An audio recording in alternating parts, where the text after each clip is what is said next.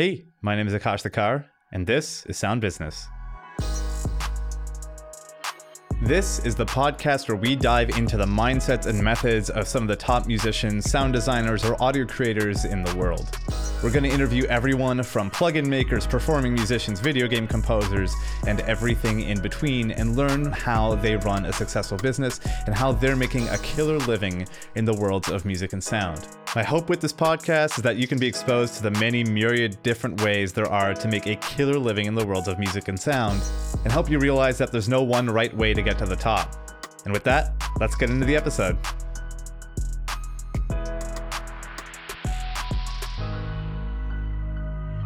My guest today is DaVinci, who is a music producer, performer, finger drumming pioneer, and a creative educator.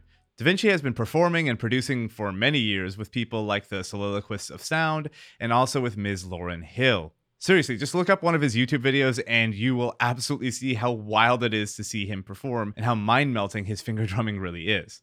DaVinci also runs a company called Studio Sensei, where he teaches creatives of all types to create freely without shame, guilt, and overthinking, and instead learning to focus on trusting ourselves and truly learning to love the process. And through Studio Sensei, he's normalizing holistic solutions to the issues that creatives deal with every single day. And I've personally chatted with DaVinci many times, and his advice has helped me a ton in my creative process. So I think you're really going to love this episode where he dives deep on the truth behind the creative process, how to deal with the struggles that every creative goes through, and how to make sure that we not only love the process, but we love the process of learning to love the process. So without further ado, let's get into the interview with DaVinci. There's so many places to start with the first question, but I'm really curious just to hear like a brief kind of overview, or as long as you want really, of your journey through music, because I know it's crazy and so non-traditional in so many ways. I think most musicians' careers are really non-traditional. So I want to hear about yours, from starting out, maybe when you're working shitty jobs to support yourself as a musician, all the way to now you're playing with Miss Lauryn Hill. You've done stuff with the Soliloquists of Sound, everything in between. Give us an overview. Oh, so we're just hopping right in, huh? We're just going right in. Yeah, we just go right in. All right. So, yeah, you're right. It's a bit of a crazy answer, but, one by now I've answered enough times that every time I re-answer it, I'm trying to figure out how to do so in ways that entertain me and reach new levels of brevity. But it's an art. Yeah. I just liked music, and here I am. That's the, I think I beat my own record there. No, it's interesting. Depending on when I've been asked that over the years, there's slightly different revelations that have occurred since being here as long as I've been. Not to say that that's a long time, but just as long as I've been, that tend to color that answer more and more from different angles. If you were to ask me when I was 14 why I got into music, it'd probably have a lot to do with Wu-Tang, and just probably wouldn't have admitted it then, but wanted to be Wu-Tang. Right. I think around that age, a good summation of my fascination with music was having previously wanting to be an inventor. When I heard hip hop music in particular, I was fascinated by, wow, how'd they do that? Because all the music I had experienced up till then was either associated with a good time my mom blasted Motown in the car, or something that was like kind of silly and strange, like walking past MTV and seeing Warrant's Cherry Pie video playing on the TV and just being like, meh, I'm not really interested in that, and like going outside and playing. And like using my keyboard that I got, like my musical keyboard that I got when I was a kid, to make Rube Goldberg inventions out of, to like warn me when people were opening my bedroom door. Like a ball would hit this and roll over there and make that happen, and then hit a key that would start the demo song. Still remember that demo song. The song, it was awesome. And they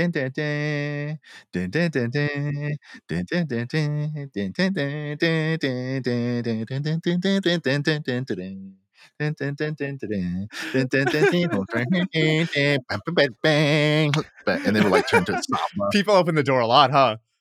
Yeah, it would go. It would just turn to like all the different modes of the keyboard.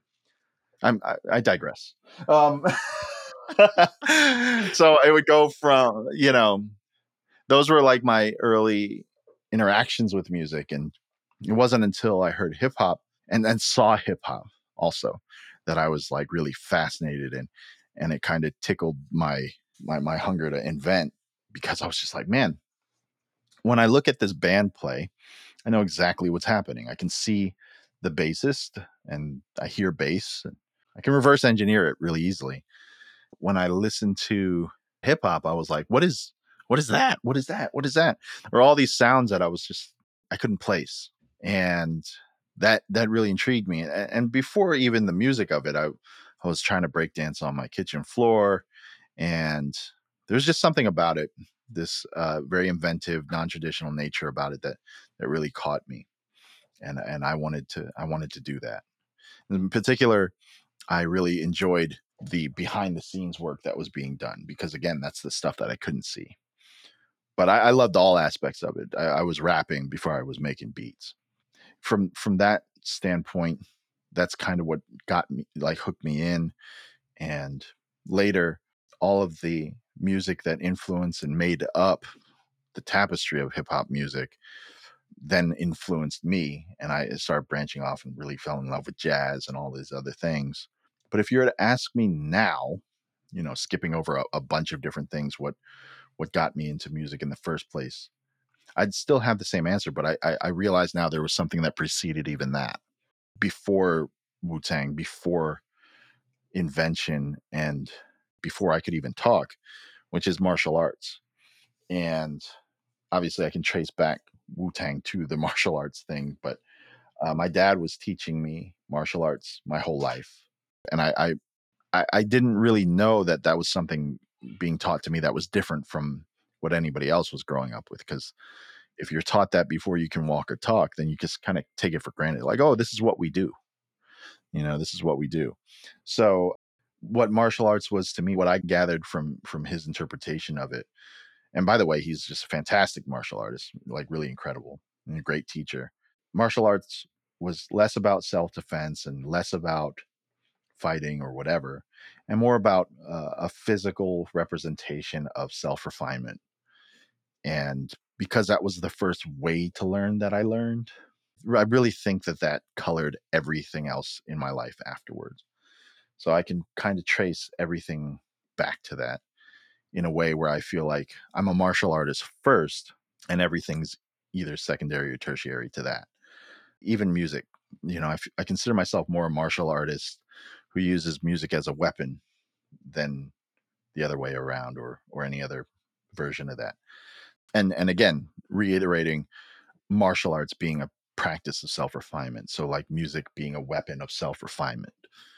So it's that really got me into it. But somewhere in the middle there, for a good chunk of it, I was completely convinced that the way that I was introduced into music is the way that I want to pursue it, right? Like through the music industry, I want to be the people that I'm listening to. I want to be in the dynamic positions that they're in. I want to be, those memes where it's like, I just want to be looked at the way that whoever looks at, this, like, or Get you someone who looks at you like.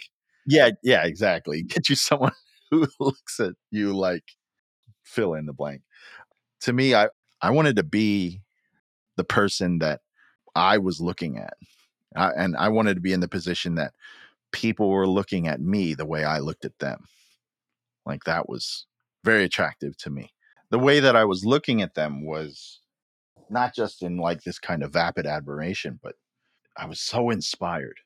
And it was life affirming, it was soul affirming, it was affirming to everything, and simultaneously giving me this hunger for life, and to pursue something so passionately, to inspire in the same way that I was being inspired that way. I didn't know it then, but I realize now, it's like I just wanted to complete that cycle, do more of that. You know, what better way to give it up to the glory than keep it going, right?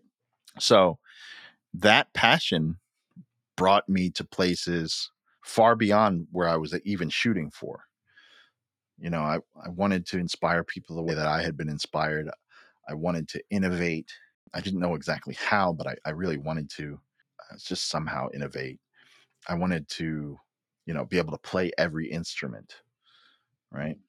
And these were like goals that I really wanted to do, but I didn't know where to even to start. The only tool I really had was this passion for learning and doing and playing music, and creating and producing music.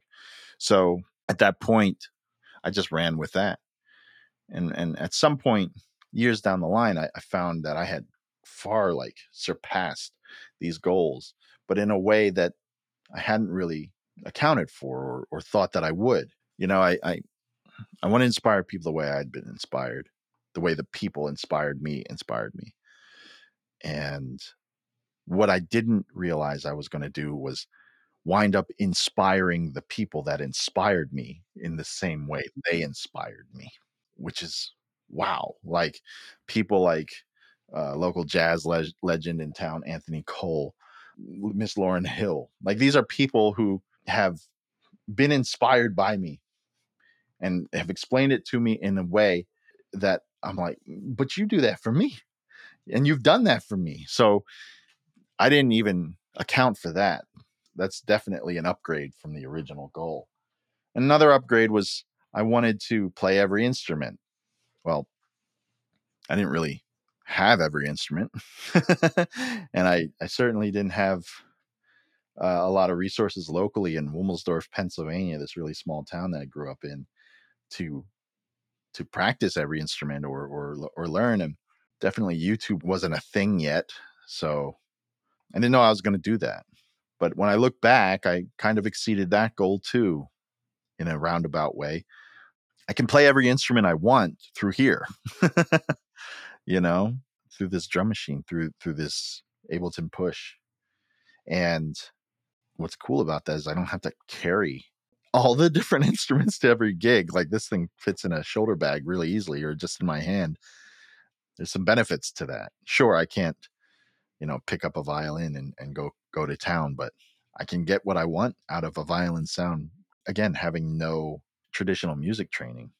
And that's another thing. Like I wanted to not just be able to play every instrument, but be a legitimate musician, which coming up in hip hop, I think the way that I came up without any traditional training and just being self-taught for so long, I didn't think that that was a thing. Like maybe that manifested as imposter syndrome later on, but when I found myself to be like the band leader of a band that was not only supporting a living legend like Miss Hill, but also comprised of living legends in their respective fields, like Doug Wimbish from Living Color on bass, Eric Gales on guitar, and different bass players like that played with Bob Marley and Bad Brains, Gerald Jennifer from Bad Brains, and different people. And these people, like I could have musical conversations and lead the band of such heavy hitters, and I'm just like, all right, there's no room to have any imposter syndrome now. There's too much physical evidence that says, yeah, it's a hard sell. It's a hard sell that you're an imposter here. So that's another thing I've exceeded. And lastly, like to innovate in some sort of way, kind of just pouring all of my existing passion into the instrument I did have, the path that I did have, which was hip hop, and using MPCs as my drum machines. I got to be known as one of the first people to pioneer a movement that is huge now, like finger drumming and controllers and things like that. There were just a handful of us at that time, and there was no name for it. We were just doing what we did. So I had no idea I was going to innovate in that particular way. I thought I would just make some different or fresh music, but to be known for something like that, to be called like the Jimi Hendrix of the MPC or something, as I was for years or whatever, is I don't take that to the head. I take that to the heart, because I understand where it's coming from, where it's trying to be given to, and it's really awesome. It's a great thing. This is very opposite of brief. It's great. It's great either way. I love it. I love it. And I'm curious about that like middle ground though, when it was the struggle and you're coming up and it wasn't a clear path. Like, what was that like? Because I think every musician goes through just this weird gray area, and every single one's is different. Of, okay, I have to learn these skills. Oh, what about this? What about this? Let me explore this. Oh, I met this person. Like, what were those kind of that climb like when you didn't really know everything was clear or 100% sure? I'm fortunate to have started early enough to be very ignorant for a good portion of my career as a musician, my journey as a musician. I credit a lot to my ignorance, my ability to do what I've done with the machines that I did them with the gear that I did it with, because I didn't have anyone showing me what was right and wrong. In fact, like, it was me hearing music and assuming incorrectly how it was made that made me come up with some of my own bespoke ways of making music. I told you, when I listen to hip hop in my headphones, I hear all these crazy sounds. Like, what is that? Where's that coming from? Like, I'd hear metal or something. I'd be like, sounds like a chain, or something like that. And then I'd be like, okay, that's what you do, right? You sample a chain, you like drag it on the floor, you sample it, and then you put that in your music. And years later, I find out, like, oh, that was just the rapper's necklace getting picked up by the mic or something, or all that weird sound was just like part of the loop, that they looped up. They didn't play anything, they just looped it.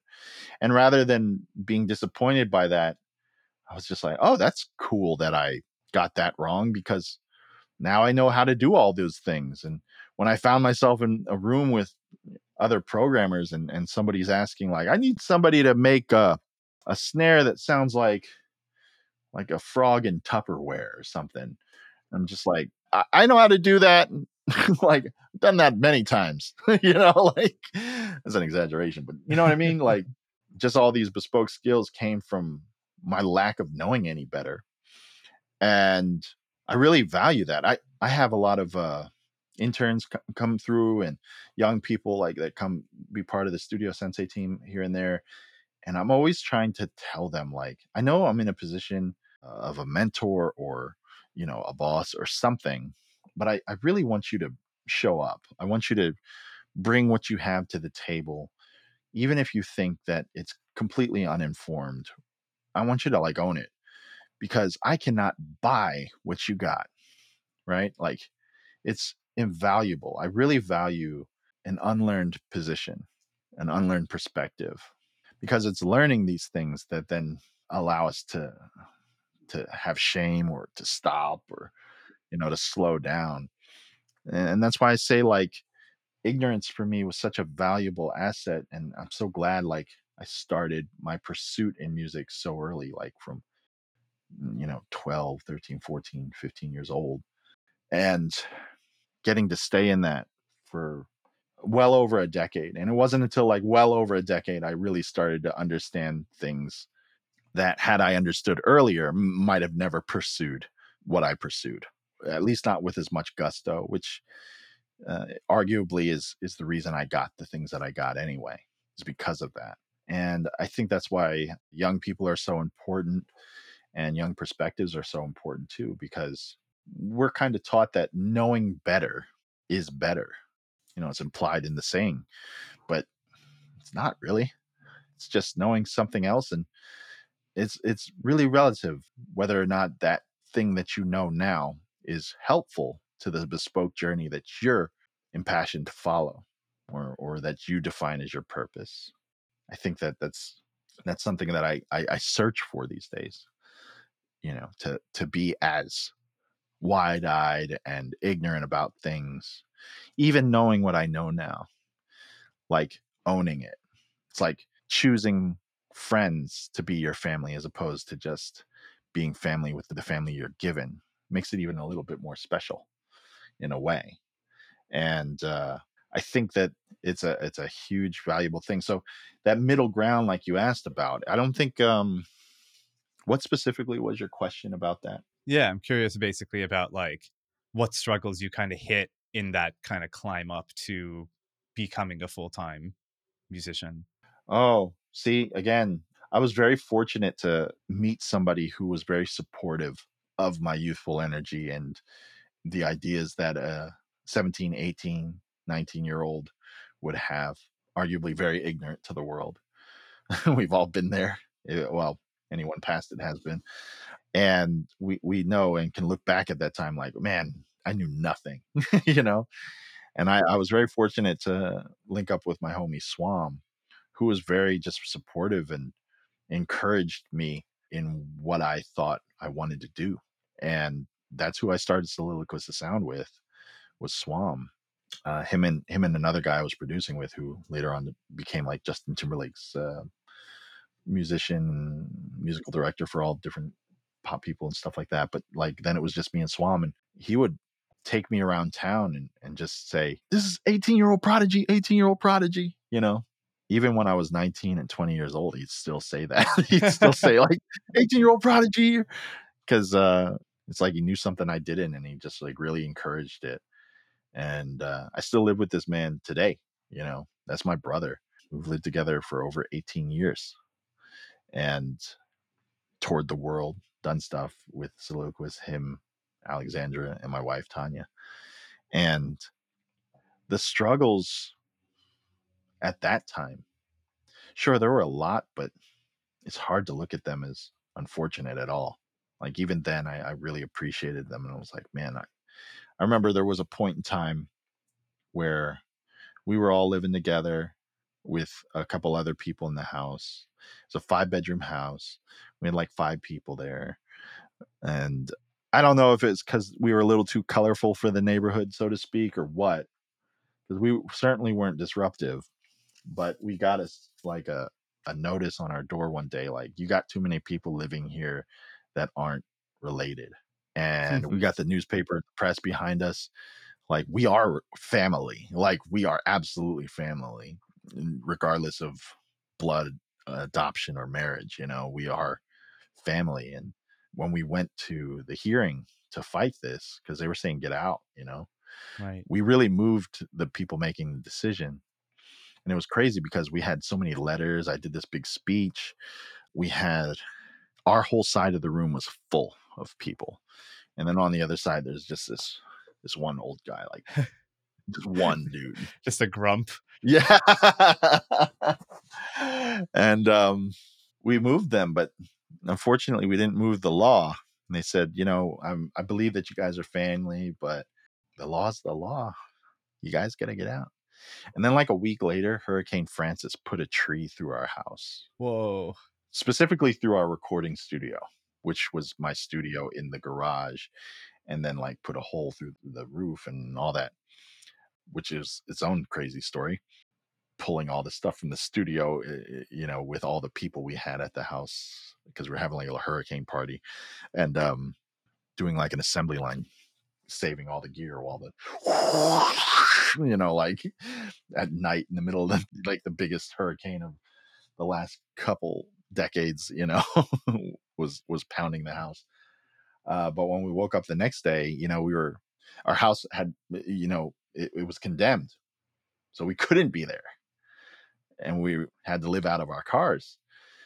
At that point, I was like, I am so excited, because I knew we were doing everything right, you know, because like you can know if you're doing something right. Like, Mm-hmm.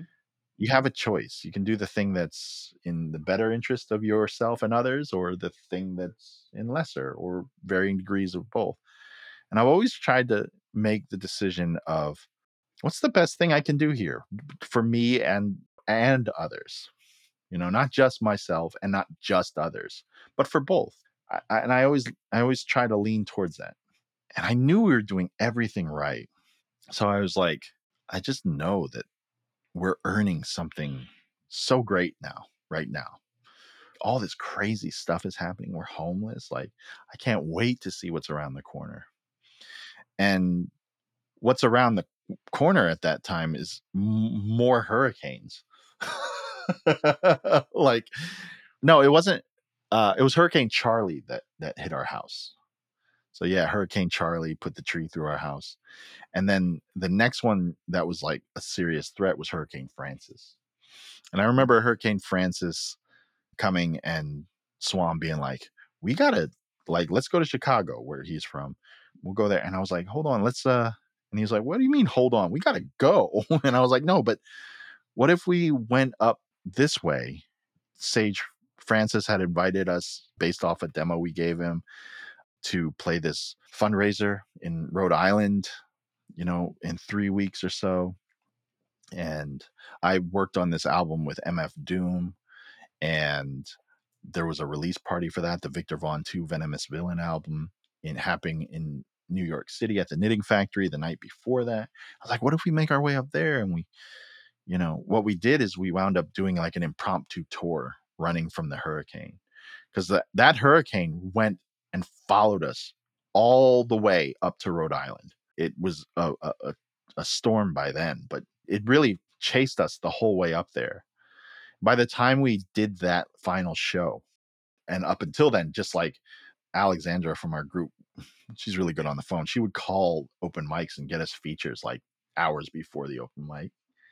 So that's how we booked it, like the day of, and we did all that. And we smashed that last show so hard, so hard. There's video footage of it. The crowd was going crazy, and we sold out of every single piece of merch that we had left that night. And when we came back to Orlando, our landlord was like, I have this other house. I don't think you guys will like it though. And we saw it and we loved it. He's like, oh, I thought it'd be too small for you guys. No, we love it. So we came back to an even better house on a lake. It was beautiful. And then also to an email from Sage Francis saying, hey, I have my debut album on Epitaph Anti Records, and just like the biggest, independent label in the States. And it's coming out, and I'm about to do a huge 40 plus city tour. What's it going to take for you guys to open and be my backing band for this whole tour? And we went nuts. And that was what was around the corner. And what was around the corner from that was this whirlwind of introduction into this scene that he was so big in, Sage Francis. And, every night we smashed it down. We had like 5 different back catalog albums, and we sold 80 to 120 CDs a night at $10 a pop, and the head of Anti Records, Andy, it's like Anti is a sister label of Epitaph. It's a label they made for Tom Waits because Tom Waits didn't really fit on the Epitaph's roster, but they saw us and they saw the impact we're making, and they offered us a record deal, off of that tour. It was crazy. I think the biggest hurdles we faced were just not knowing how to have help.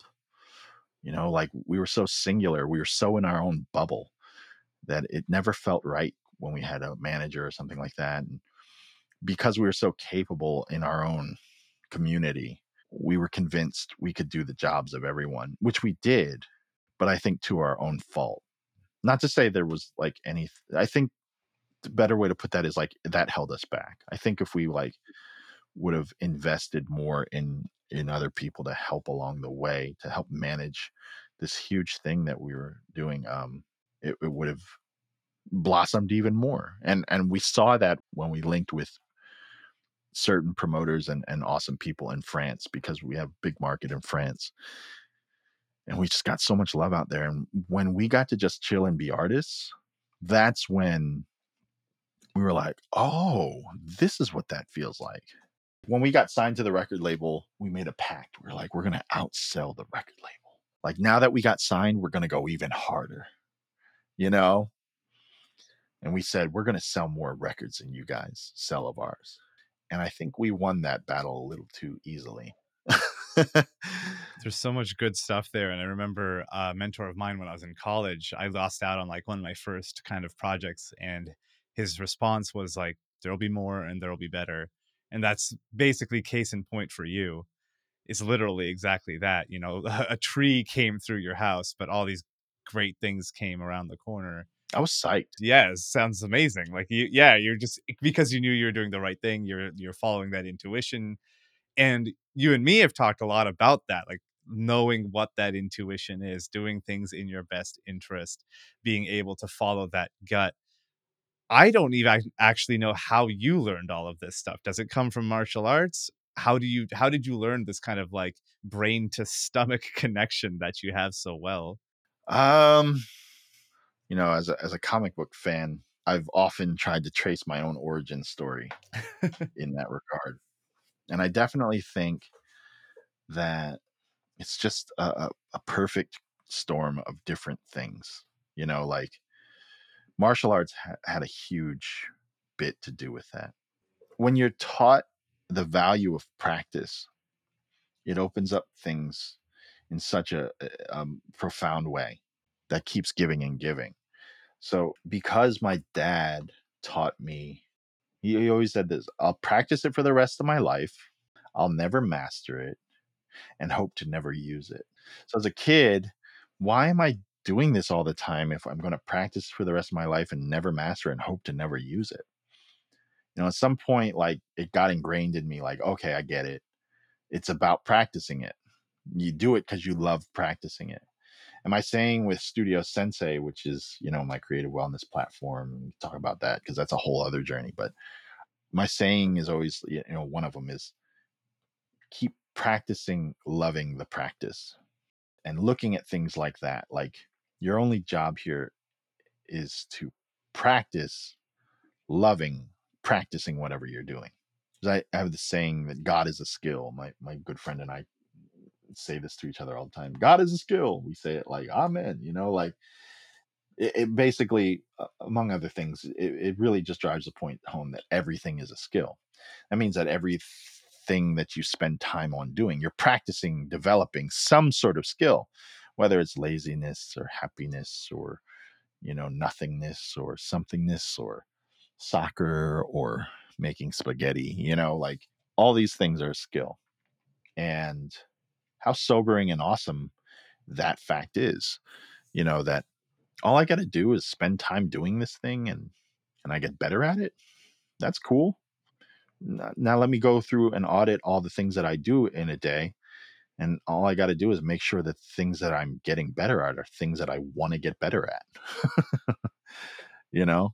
So I think that outlook, that is something I'll practice, never master, and hope to never use, got ingrained in me. And then all the other practices and the truths that are undeniable because they're truths of physical motion and the actual body really drove home the greater parts of Eastern philosophy in my Western upbringing.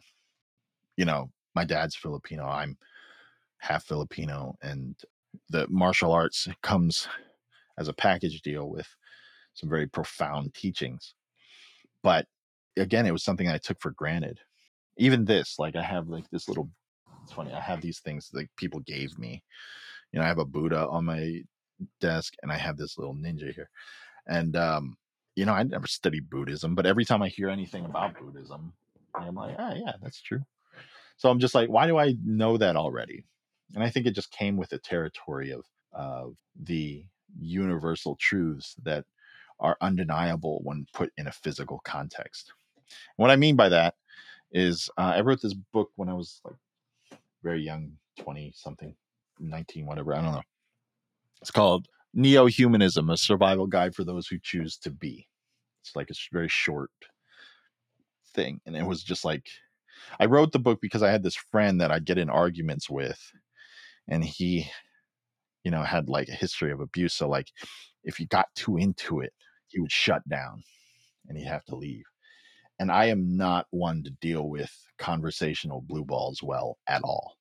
Like, I have to talk things out. I really do. I'm a very verbose, long winded person, but that comes from a place of like, I really adore communication and the fruits that it bear when you go into it with someone. And when that would get cut off with this person, I would then have only myself to argue with.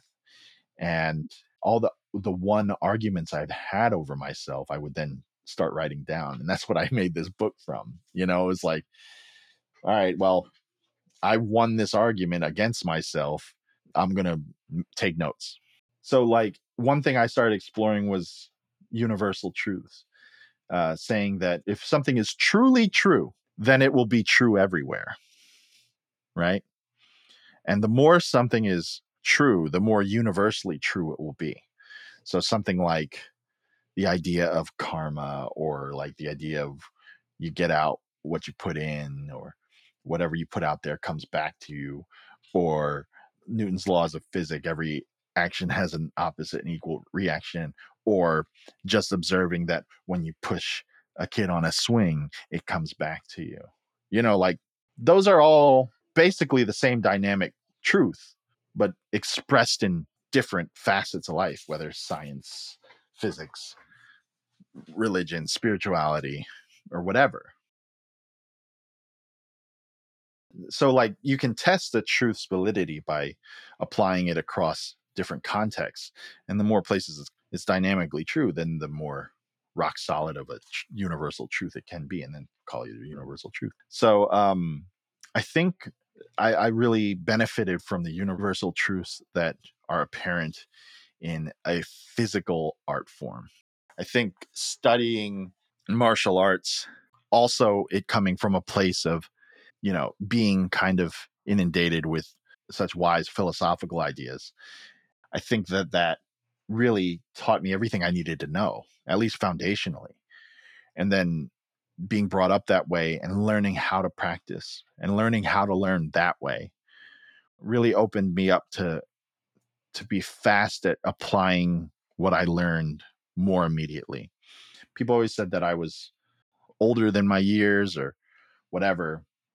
Even like at parties when I was like 20 or 19, I would just be sitting at party and they'd call me Grandpa Da Vinci. You know what I mean? Like, because I was just like, meh, like whatever. But it kind of just came off that way. And I always attributed that to me learning what was presented to me the first couple times around, as opposed to having to experience them many times to learn them.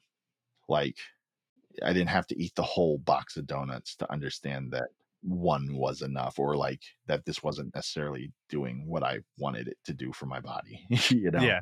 Yeah. Yeah. And then also really getting to test and develop and let those concepts, learning concepts, thrive and grow and flourish by being a creative and being involved in a creative industry was just a really good mix of things. Then on the other hand, I had a lot of love in my house. Sure, it wasn't perfect, and also, my mother, who's been through so much hardship in her life and been victimized so many times, like abused in so many different ways, and the struggle she had with that also gave me this other aspect of like being inoculated to inner pain. What I mean by that is I think that's a key factor too, is the fact that I had a very different relationship with pain growing up.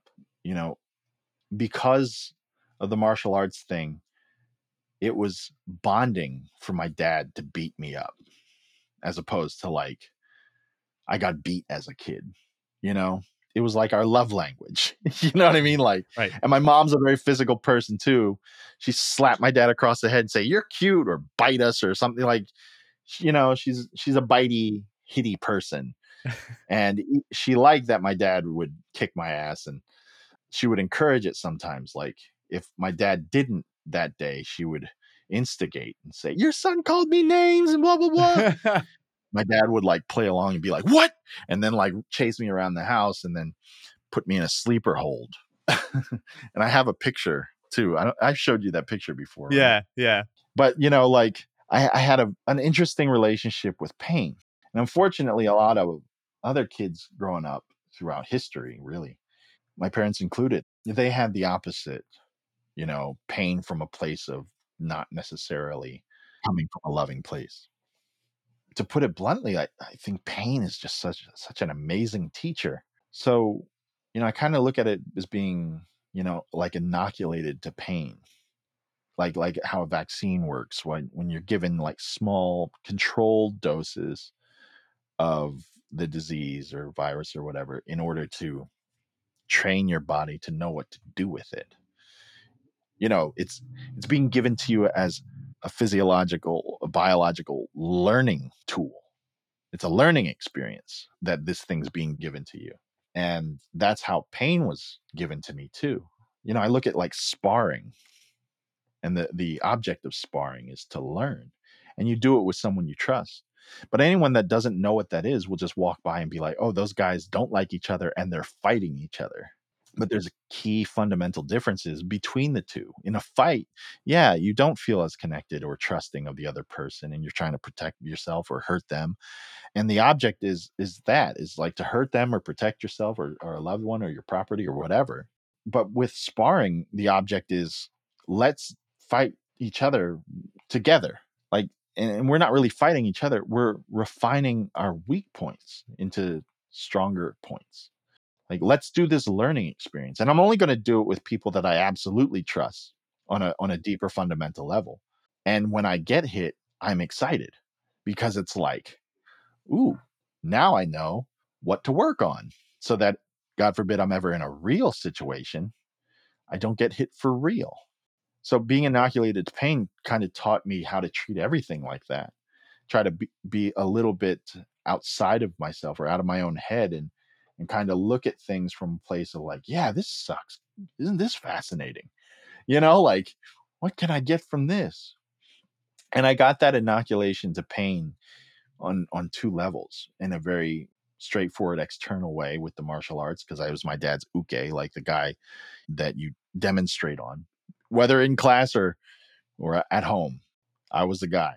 And also with my mother, like, my mother introduced me to so much internal pain, not directly though. Like, I saw the effects of her bipolarism and a life full of abuse and hardship, and how that emotionally and mentally took a toll on her, and got to learn it by watching her, which isn't great, but the effects of which are amazing.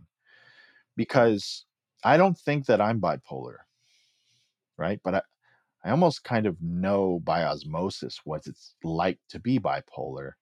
And I don't mean to, trivialize or assume I understand something that I don't, but I really feel like I've been inside of it, or at least held it. Because what are we except, our behaviors? And where do we learn our behaviors from except from our parents?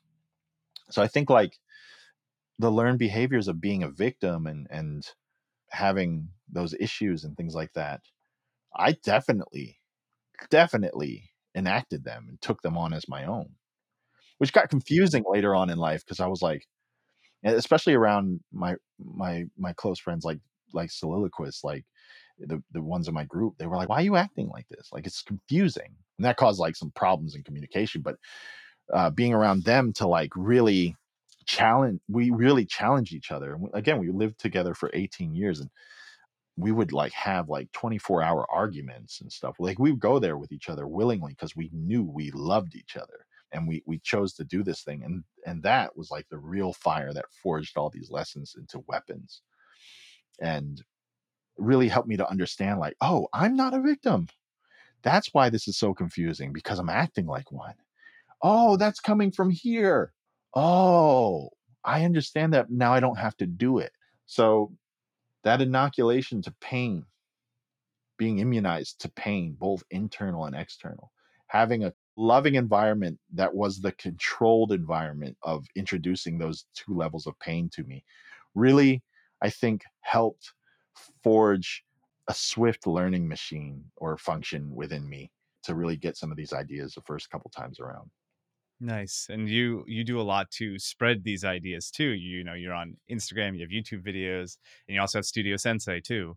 So I'm curious with that, and I've learned a lot from you via Studio Sensei, and we've talked a lot about that sort of stuff.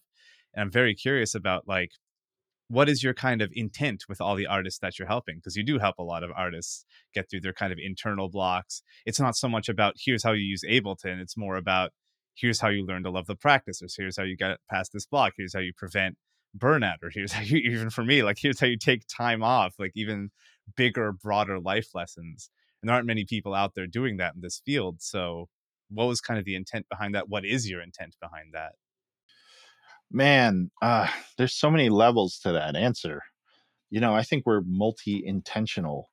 all of the time. I could say so many things that could have a grain of truth to them that exist with each other. For example, like simply, I do this. I try to help as many people as I can because I can't help my mother. Mm, sure. You know what I mean? As much as I would like to, right? Like, and my mother is one of my favorite people on earth. She's incredible. She's such an inspiration to me. And if there's one thing I would love to do is help give her some peace of mind and space in the times when she's not able to have it. And because of our dynamic, not a bad dynamic by any means, we love the hell out of each other. But I think just like the inherent dynamic, like I'm not able to help her like I'm able to help you. So vicariously, I'm, selfishly trying to plug a hole that I'll never be able to plug. And I know that and I lean into it because if that's a coping mechanism, what a beautiful one. Very healthy. Yeah, it Like helps a lot of people. I can't pay it back. So let me pay it forward like as much as possible. Second of all, like I've had FOMO before FOMO existed. And if I have FOMO for anything, it's the fear of missing out on not just any opportunity per se, but like the opportunity to learn. I love learning things. That's why I love teaching. Teaching is like the best way to learn. In fact, it's the graduated form of being a student. And I realized that when I started teaching martial arts and things that I hadn't been able to do for my whole life.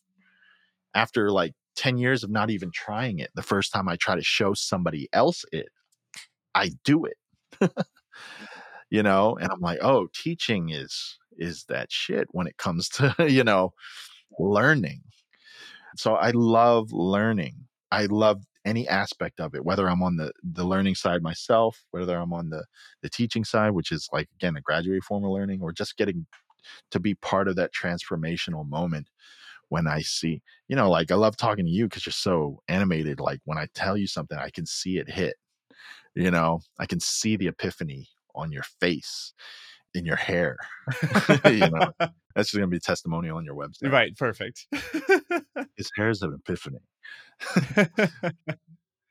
So yeah, I love learning and I love that transformational aspect. And that FOMO thing, to go back to that, I don't just miss out on the opportunity to learn. I feel it a crime when I go through so much to learn something and dissect it and put words to it and put coherent thoughts to it and find 15 different metaphors that can convey the same thing so that it can convey to 15 different types of people. I just don't want any of that to be done in vain. Like that's one of I think a big fear of mine that I'll do all this work and no one gets to appreciate it but me. I don't like that. I don't like the idea of like pouring my life energy and time into something and I'm the only one that gets to enjoy it. Nah, man. Like nope. I don't want that. I don't want any of my hard fought lessons to be in vain. If I go to hell, I'm not going to just go to hell for nothing. While I'm there, I'm going to learn all about it. I'm going to learn how to not get burnt as much, how to like where the best food is, which I bet they have great food in hell. And most importantly, I'm going to learn all the escape routes, how to get out of hell. And I'm going to make maps. And I'll be damned if somebody I love, which spoiler alert is everyone. I truly love everyone. Don't like everyone, but I love everyone. I'll be damned if somebody that I know and love or can see, if I have to watch them go through hell and know that they're going through hell. And I don't know. Like, look, homie, I got a map. Where are you? You're here? Okay. This is how we can get out of here. If I'm a cartographer for the escape routes of hell, I'm not going to keep those maps to myself. And again, it comes from a very selfish place. And I like that brand of selfishness because that brand of selfishness is scalable to others and to my own acceptance of being selfish. Like I can accept being that selfish because I know if you're selfish enough, you'll find ways that it connects with other people. Just like being more advanced of a student leads you to being a teacher, mastering selfishness wholly leads you to be the most compassionate person. That's a huge part of it. I also just recently got a very harsh reminder of my purpose in all of this. And I recently had, like last week, I lost a friend, and I lost a friend that, in my opinion, in the worst way you can lose a friend is that they took their own life. And this guy, uh, genius, just absolute genius. And I was working with him to like release some amazing representations of his work. And the few times that we did talk to each other, we talked on Zoom. I had actual recordings of it. And I went back and I looked for any evidence of warning signs or anything. There was nothing. There was nothing. And I don't think I've ever had a death affect me this much, whether family or friend. I was devastated. And it's still there. It was just last week. It wasn't that long ago. And it really, really destroyed me. Somebody who like practices gratitude and practices trying to honor the life that I'm given and honor the gift of life and all of life's gifts as much as possible. Just suicide is something that really is the opposite of that for me. Look, I don't mean to judge anybody because I don't assume to know what it's like to be at that point to do that. I don't. And I empathize for anybody that is. But it does burden me with the thought of there's got to be something to do about that. Look, like I said, I looked all over and I couldn't find any evidence that this was ever a possibility for this person. Every time we talked, it was pure joy. So I got reminded of a few things. I got reminded of how grateful I am to people like yourself and any one of my clients who takes the time, money, and energy to open themselves up to anybody else and talk through what's going on inside, whether it's simply about learning how to do something in your favorite DAW, learning how to make more music, or all of the other things that are inevitably connected to that expand into our life and encourage us to get in our own way. I'm so grateful to those people who allowed this to happen, who allowed that conversation to happen.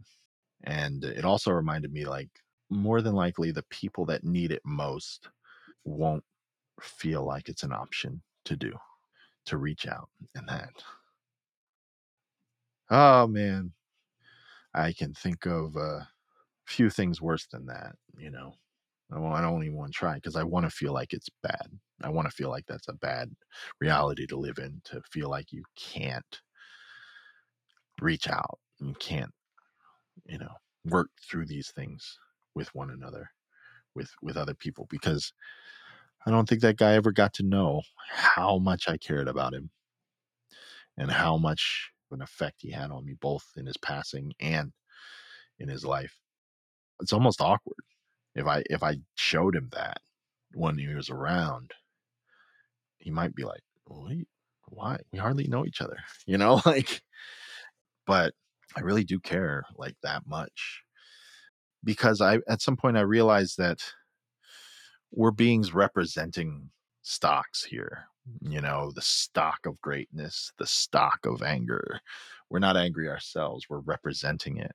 And we're either raising the stock on that thing by investing our energy, time, and voices into it, or we're depleting it by selling that and investing our energy, time, and voices to other things. And I think the more that we invest in greatness, the more apparent it becomes that we also require support systems for greatness to exist. And if there's one problem, because like I said, I love to reverse engineer things. And just like I used to reverse engineer music, there's one problem that I come back to all the time that's like a foundational issue, is the fact that there's seemingly far more support systems for things that aren't necessarily in our best interest than we know about of ones that are. And when you realize that, what do? that's an insurmountable task to try to fix. Like, how do you do that? And the answer to anything is you do what you can, right? And for me, it's like I'm overwhelmed with these feelings of wanting my time not to be in vain and to have a clear grasp and wielding and sharing of my purpose, what I believe my purpose to be. Well, I'm the perfect candidate to just spend their days trying to normalize the language of solution, the language of support, and specifically support for the greatest parts of us that many of us have been taught to quiet and push away or ignore or take for granted. And man, like I said, it's an insurmountable task. But if I get to talk with you every week for an hour and we have a conversation that's very matter of fact about the things that you want the most, you get practice talking about it. You can't help but say some of the things that I said or that we said together elsewhere. And like I said, God's a skill, man. Every time you practice something, you get better at it. And that's, again, back to martial arts. We did flow drills. When my dad and I would talk or we'd watch TV, we'd be doing a drill together. Oh, how was school? This, that, the other thing, blah, blah, blah. We'd be doing this. Why would we be doing that? Because we knew that every moment that passed that we weren't doing that was a missed opportunity to burn the knowledge of this movement into our muscles. And it really is like a matter of life or death, whether our muscles know that or not. In a self-defense situation, if you have to think about the movement, thinking is too slow. Your body has to know it in order for it to move at the necessary speed to be effective. And what's it being effective at? Saving your life, saving your wife's life, your kid's life, whatever. Doesn't even have to be a self-defense situation.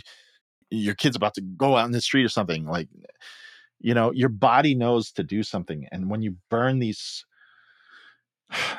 more graduated movements, these more advanced movements that are more beneficial than the ones that might have already been programmed into us, or that expound on the ones that are already programmed into us, then you're getting to teach your muscles something that's ultimately in your best interest in a way that if you do it enough, it becomes a reflex, becomes a startle flinch reflex, the fastest movement that your body can do, faster than thought itself. Like your hand does it before you think to do it. And that's incredibly fast. And if we can train and spar with each other in a controlled environment and say these words enough and practice these thoughts enough, and then, of course, absolutely practice these behaviors that are in our best interest enough, well, then we'll do them without thinking. Then it just becomes commonplace, common knowledge.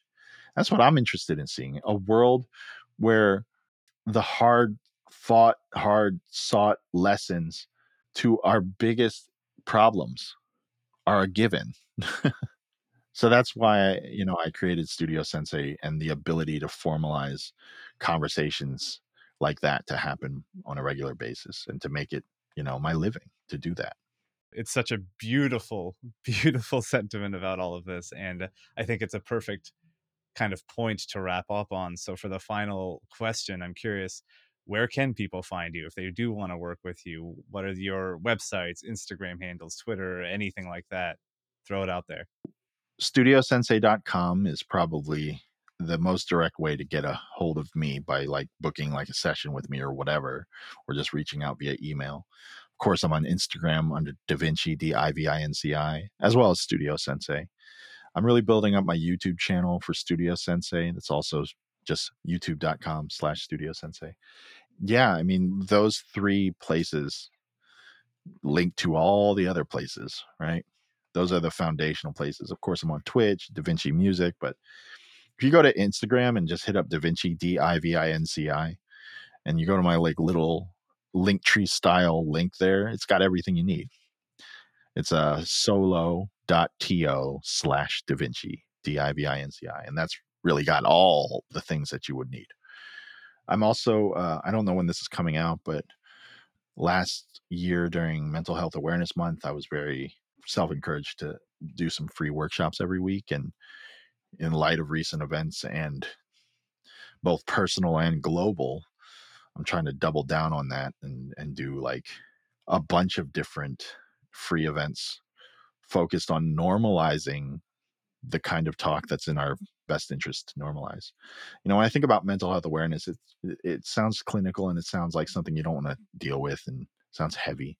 And that's the exact point. Like, I want to take these things that are kind of like taboo to speak about and just start to have like matter of fact conversation about it in a practical sense. I'm going to be doing these in like a creative wellness type of context, as well as just like a community led discussion piece every week. I'm going to try to do like 2 every week. And I'm even like going to reach out to people to see if they can sponsor my time so I can make this all I do this month, and put all of my effort into creating opportunities for that to happen in a very public way. I love it. You're helping tons of people, and I think just through this, a lot of people are going to be helped, and super dig this advice. I always love your advice, so I think a lot of other people will too. So I really appreciate you being on here. I appreciate you having me. I love you, dude. I love the opportunity to speak with you and to do so outside of the context of a one-on-one session is really cool. I did most of the talk. Well, I do a lot of talking anyway, but right. I got to flip it around on you just a little bit. You got to put me in the interviewee chair for once. That's the end of today's episode. Thank you so much for listening as always. And considering I work in the world of video game, music, and sound, and so many people are always asking me how they break into that field, I have a newsletter set up for you. So if you want to learn how to make music and sound effects for video games and actually be paid to do it, just go to bit.ly/soundbizpod. Sound, B-I-Z, pod. And that newsletter will set you up with 2 free courses and a bunch of free ebooks and even sound effects. They'll get you set up and teach you how to work in the world of video game, music, and sound. Thanks so much, and I'll see you next time.